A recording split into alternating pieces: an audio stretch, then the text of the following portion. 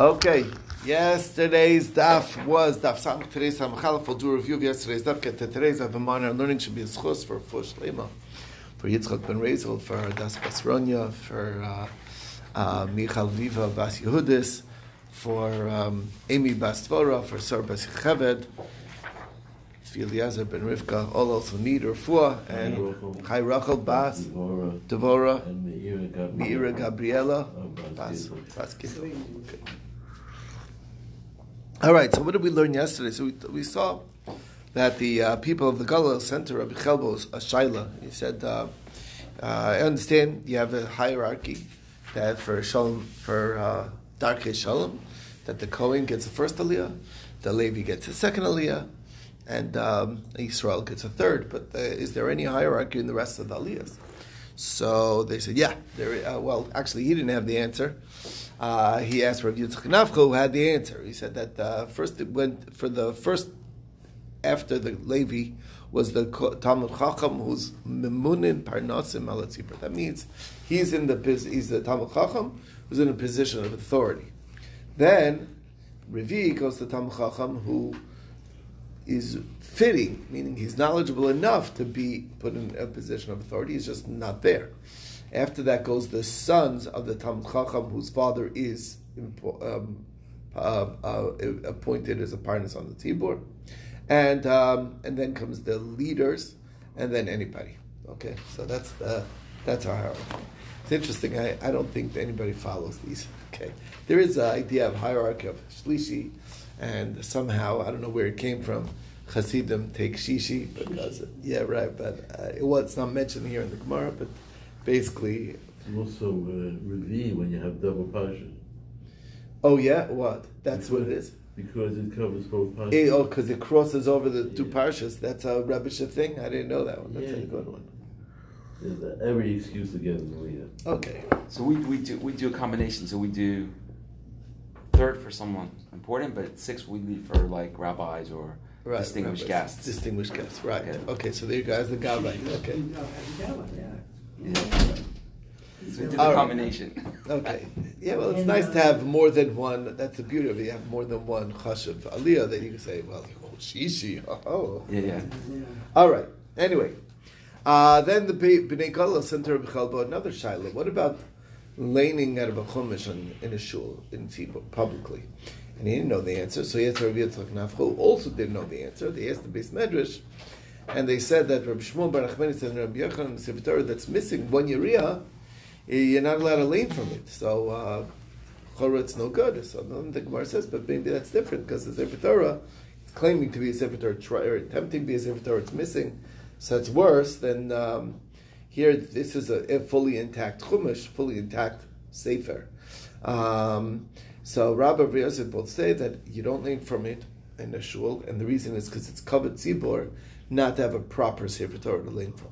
So that's why it's not allowed. Rabbi and Yosef also say that a Sefer of Haftorahs you're not allowed to read from on Shabbos because it's not meant to be written that way. Just Haftorahs, it's like picking and choosing. If you're relating, you should read it from a full Navi. Marbar Vashi said that you wouldn't be allowed to move it because if you can't read it, then what can you do with it? But that's really not true. You can move it and even read from it, because Rabbi Yochanan and Shimon Lakish were ma'ayin even in Sifrei Agadata, which is not midrashim on Shabbos, even though it's not allowed to be written. But since we already have a heter to write things down that like that, because of Eis Asas Hashem Efer Torah Secha, so therefore it became permitted. Okay, which means that if we don't disregard this law, we're not going to have anything to protect. So you gotta. So that's what that concept is. So basically, okay. So next, Rabbi asked Rabbah Shaila, what about writing a Megillah for a child? Is that to study from? Is that okay? Now you could ask in both positions. If you could ask in the position of the Torah was given at piecemeal, that we got our Torahs as we learned the parsha it was written up, and everybody, we got it to study from, and then slowly but surely once we put it all together, we attached it into a Sefer Torah, and you could say it in the opinion that it was only given sealed, meaning if it was given Megillah, you could say that maybe it's still not allowed because once it was attached, then it got to be full.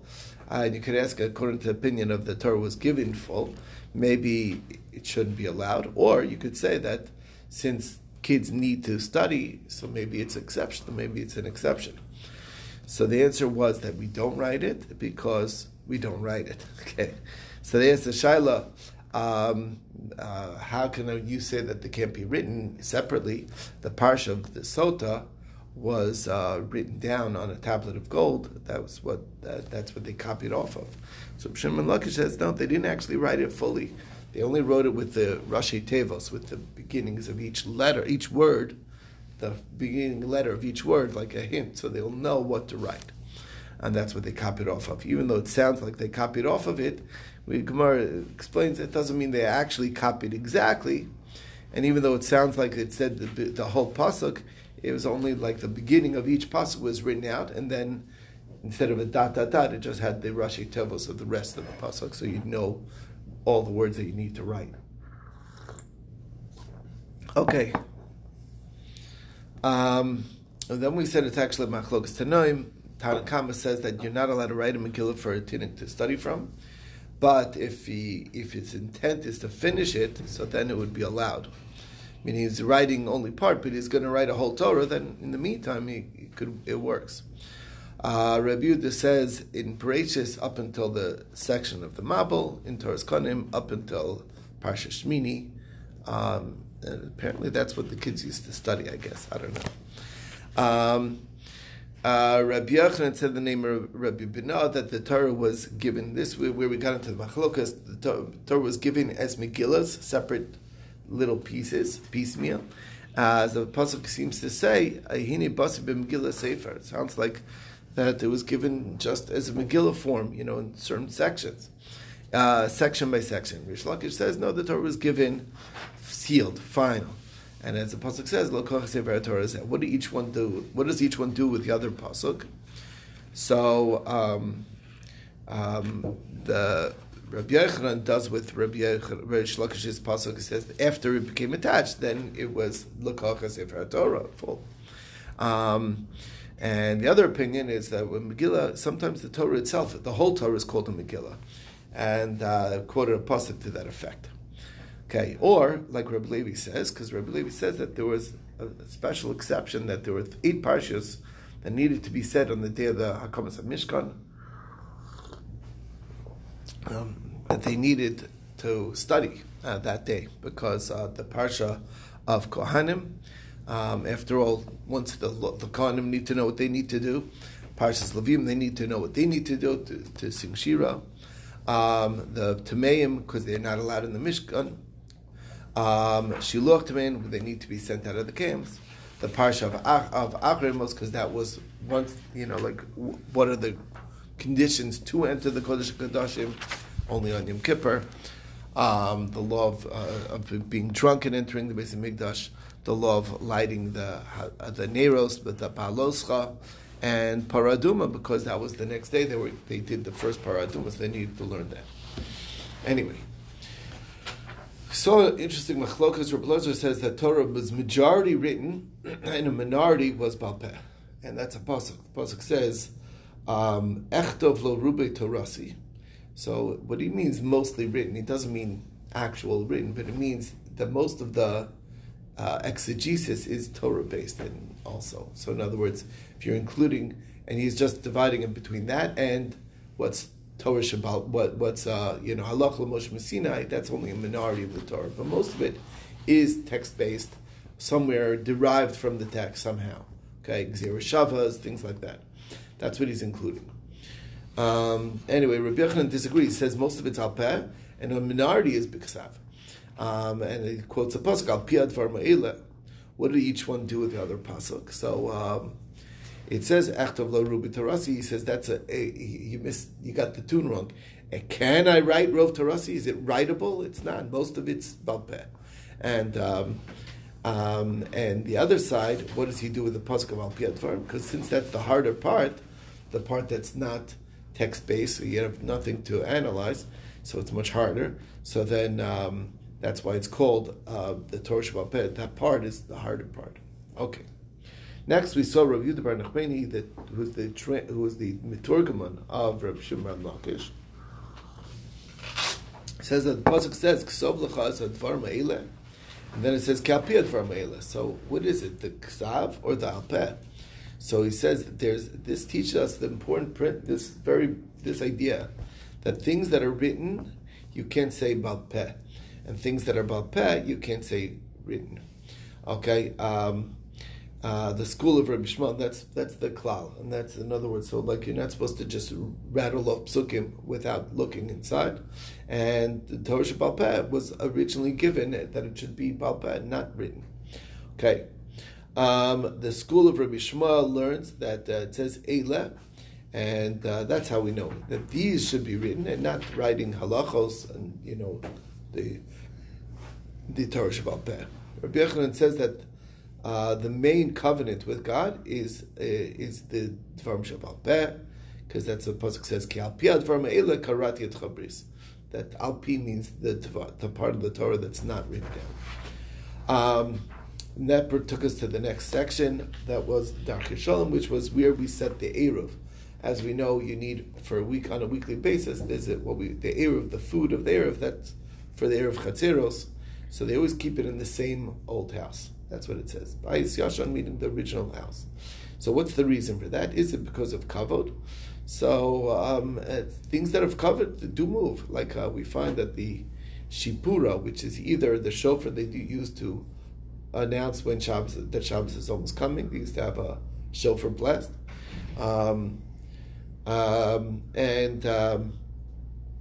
others say that it was a collection box, but it first was in Rav Yehuda's house, and then it went to Rabbah, went to Rav Yosef, went to Abaye, and then went to Rava.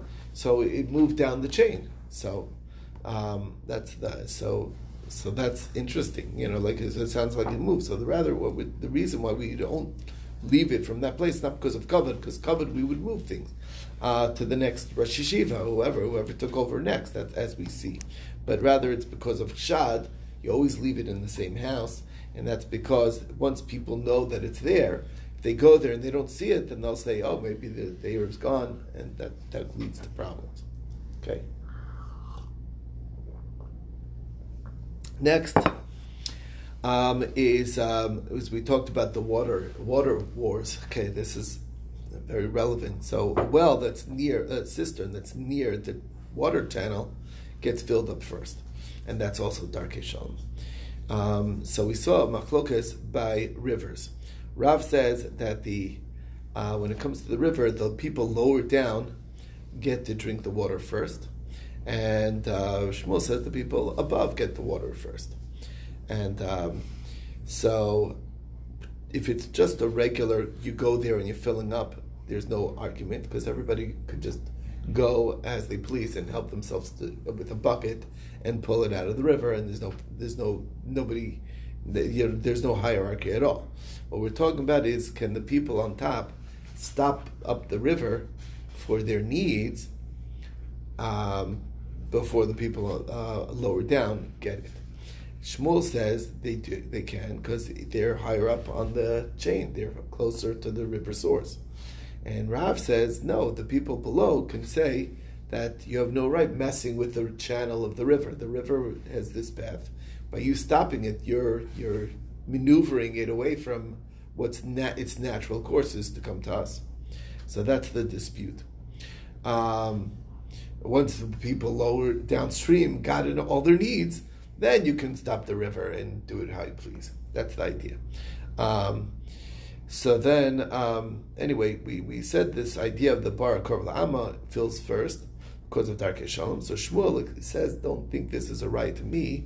We're talking about a channel that goes and fills up the well by itself. So he says, what's the chiddush there? you might think that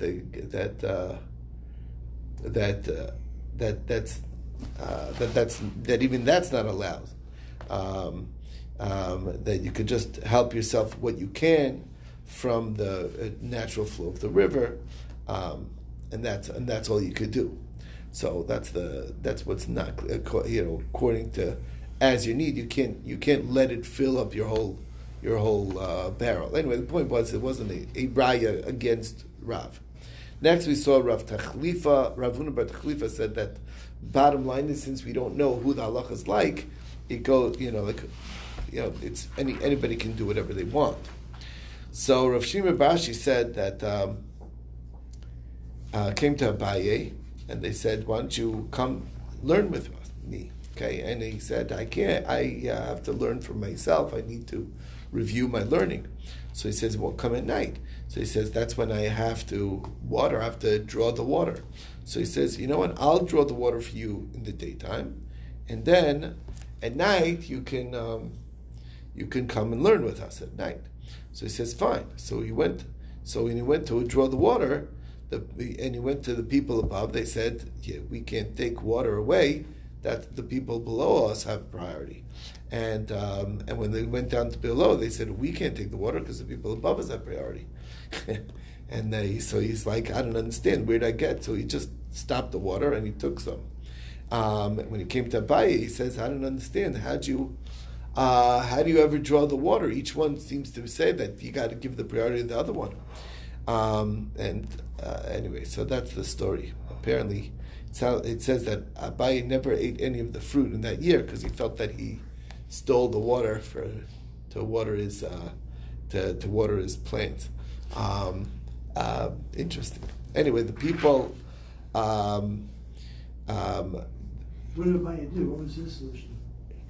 So Rashi, I mean, I'm not really 100% clear on this whole story, but Abaye didn't. It says, I don't know. He just wasn't comfortable. But how did he water his fields before the student? No, they used to before. I mean, it sounds like he did. He didn't do it that way by stopping the water. I guess I don't know. He just. Did he tell each group a different story to allow? Yeah, right. He told them. Abaye did. Abaye told the one that downstream. Right, but he did. I guess he did it in the middle. I don't know. He just helped himself. But anyway, this time he didn't feel comfortable. I remember we had a thing about the water, and then there was a priority like look at your livestock. First, yeah, right. There was a else. priority. Right, yeah. right. That was someone else. Clothes. Right. Yeah, right. There's one's livestock. Right. It's interesting. This is a little different. It's interesting you're talking about this. Is the whole issue. I was in Utah. Hoover Dam was built to regulate the water in the Colorado River. There's a whole system of dams, and the issue used to be they used to flood terribly one year and then have drought the next year. So the government stepped in and issued this phenomenal thing to regulate, to allow the water to flow evenly throughout the year, so that all the farmers got the water at the proper time. No one flooded. And also generated electricity to pay for the whole thing. So it was really a win-win-win. It was a way of making it work for everybody, right? Yeah, and the whole system now of dams down in the Colorado River. Oh, and that, in other words, yeah. Now it doesn't work at all because there's hardly any water. No, there's water. Lake Mead's Dam, they explained, was that it's sensationalized by the media. There's really plenty of water there. It works. They have an average, and they've got a low point, and then way above the low point. And it ways in regulating that sense. Okay, found decided that. Yeah, but There's a couple of cases working its way to the Supreme Court on that issue. It's a big issue in Israel. Oh, the issue Israel, it's a real big This issue. has been thousands of years. Yeah, this is the Jordan flood. Yeah, all right, and let's just. So there was one last story that they went upstream and they just wanted to basically make all their fields, like channeled off the upper part of the river, and digging it to and basically then the river became a trickle and wasn't able to go all the way down. So they say the water is not flowing anymore. So they said maybe make it a little deeper, dig it deeper, so it'll get a little more of a flow. Problem is, then the people upstream won't be able to get. If it goes too low, then it doesn't fill the area above. So they said, if that's the case, then you can't do that. You're basically messing it too much, and all what you try to do, you gotta close it back up because it's affecting the flow of the river. It's like lost its strength, and it's not able to even flow anymore. So once you start messing so much with the river that was going downstream that it doesn't even go downstream anymore, then that's already overboard. Anyway, that's where we left off yesterday. Like,